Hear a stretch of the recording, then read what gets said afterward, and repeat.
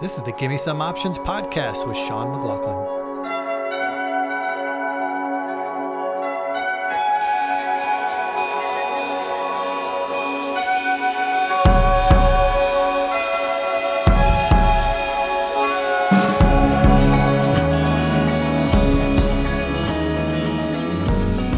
Hello, everybody. It's Wednesday, June 7th, 2017. I've been away from you for a little while. I've been in the middle of moving.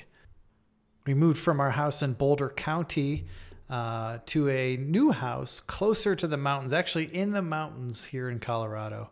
A beautiful little town named Lyons, Colorado, if anyone's ever been through it. If you've ever driven to Rocky Mountain National Park, chances are you've driven through our humble little town to get there. Anyway, so that's been keeping me quite busy for the past week or so. And this is my first communication from my new office, so I'm still trying to figure out the audio levels. That you're probably noticing a little bit more echo here. I'm going to see if I can get that addressed. I might have to move my recordings down into the basement where it's a lot more carpeted and a lot more confined for audio purposes. So it's all new. The new vibe here. I can see mountains out of all my windows. It's just beautiful, and I'm hoping the new environment will translate well into good trading. I mean, that's what we all hope for, right? Well, hey, it's been trading-wise, it's been a frustrating couple of weeks for me. As the markets continue to rise, the volatility continues to be non-existent. It just makes it harder and harder for defined risk trades like the ones I put on to make money. The markets keep moving up, and my portfolio is taking on directional risk. I'm leaning short due to the one-way move in the markets. And the money I'm paying in protection to define my risk in my trades, it's starting to feel like money thrown away in a lot of ways. And this won't be a new topic here, but one thing that I'm concerned of, and anyone's concerned of if you're a premium seller, is what's going to happen when volatility returns. If you've got a portfolio full of positions like I do, I've got 70 some odd positions on right now. They're all fine for right now, but if volatility were to explode system-wide, market-wide, it could get really challenging really quickly for all these positions, or a majority of these positions, to work out. And that's, that's something I've been dealing with, and we've talked about many times. And look, I haven't arrived at a perfect solution. If somebody does have a great answer for it, please share it with me. But with this low volatility environment and the concerns about volatility exploding, I mean, it's gotten me thinking about ways to reduce risk. How can I have less of my capital exposed in the market? And, just had a chat with a good friend of mine last night or recently, and he really kind of put some bugs in my ear about, maybe the way to do that is to just focus on trading earnings plays.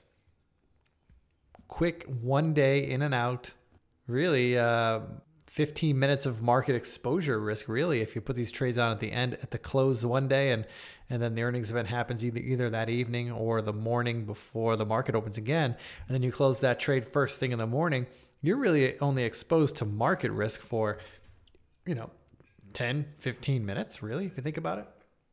Now, that doesn't mean you won't be exposed to the risk in that stock. I mean, there's definitely lots of risk involved around an earnings event for sure. But one thing you can count on is that you will be finding high implied volatility, juicy premiums in those options. And one way or another, that trade can resolve itself very quickly. Now, if the trade's not working out right away, there is a decision to be made. Do you just close it and move on? Or do you work to repair it, buy yourself some more time, roll it out? That's up for debate right now. But I'm starting to think I want to wade into some earnings plays, some overnight plays, do it with strangles. That's naked options, naked call, naked put. And if it's a winner, you take it off right away, first thing in the morning. If it's a loser, you work with it. Maybe roll down the winning side, the uncontested side. Maybe roll it out to the next week or next month to buy yourself some more time. I'm thinking that's the way I want to approach it. I don't think I want to just eat a loss right away.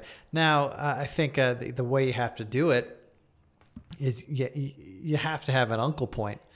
And for me, it seems the uncle point that makes the most sense is, look, if the position gets down where my open P&L is more than double the credit that I received on the trade, that's probably where you got to throw in the towel. So let's say you put a trade on, you collected $300. Let's say it's a one lot. You collected $300 for the trade. If it'll cost me more than $900 to close that trade, which means that's a $600 loss, which is double the credit I took in, that's where I think I'm going to have to need to take it off. I mean, because that's where a big loss becomes an even bigger monster loss, and that's a game you don't want to be in. Now, do I expect that to happen? Yes, I do expect that to happen. Will it happen often? I don't think so. I hope not. But am I willing to trade individual stock risk, trade that for having a portfolio of 80 plus stocks exposed to market risk if we were to have a volatility explosion system-wide? I think that might be a good trade. The occasional big loss on one small position feels to me like that might be a lot better than a portfolio crushing when volatility screams.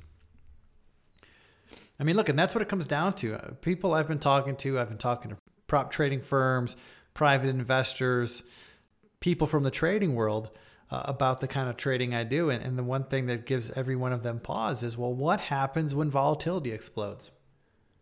And since I don't have a good answer for that, so maybe the answer is take that out of the equation. Maybe avoid that dance altogether. There's still going to be plenty of opportunity for volatility crush in earnings plays. Now, we're not in the heart of earnings season right now, so there's not going to be a whole lot. And maybe during this time, I'll just be a little bit more creative and be a little bit more picky with other positions I want to put on that don't have earnings, focusing on the stocks that have high implied volatility right now, as we've been doing. But look, I think it's time for some tinkering, because the last 3 weeks have been tough, man, and I've given back a lot of profits for the year. And that's a very frustrating feeling. Like, you want to have a system that's robust. You want to have a system that's going to survive through various market events, various types of markets. And look, this is a unique market right now. I get that. But the lessons learned during a tough market need to be heeded. They need to be factored in. They need to be planned for and built into any new strategies you come up with.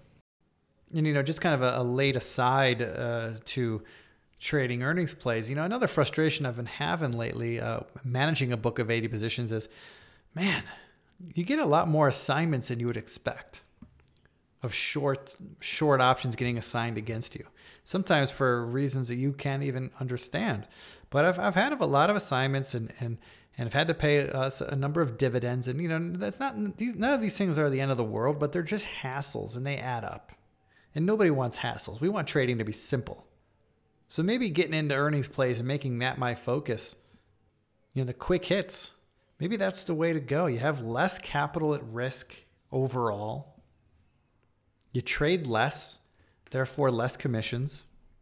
And if I'm doing them with naked strangles, that gives me more edge than an iron fly or an iron condor that has long options that I expect to lose money on. Anyway, that's enough of my ramblings today. Again, happy to be back with you. Sorry, it's been a long layoff. As I said, just finished moving, although the move is not finished. My house is still in shambles, boxes and furniture everywhere, not where it needs to be just yet. That's a work in progress. Our fridge is empty. Wife and kid are out shopping right now. Man, I'm sure every one of you has moved at one time or another, and you can all agree with me. Moving sucks. We're very happy in our new place. I love the views out the windows of my office. I'm looking at mountains right now as I talk to you. But man, the act of moving, the process of moving totally sucks. Anyway, I'll be back with you soon, and thanks for listening. Again, I'm Sean McLaughlin. You can find me on Twitter and StockTwits at ChicagoSean. And if you'd like to shoot me an email, chat about strategy, chat about whatever, hit me up. Give me some options at gmail.com. Thanks for listening, and we'll talk to you soon.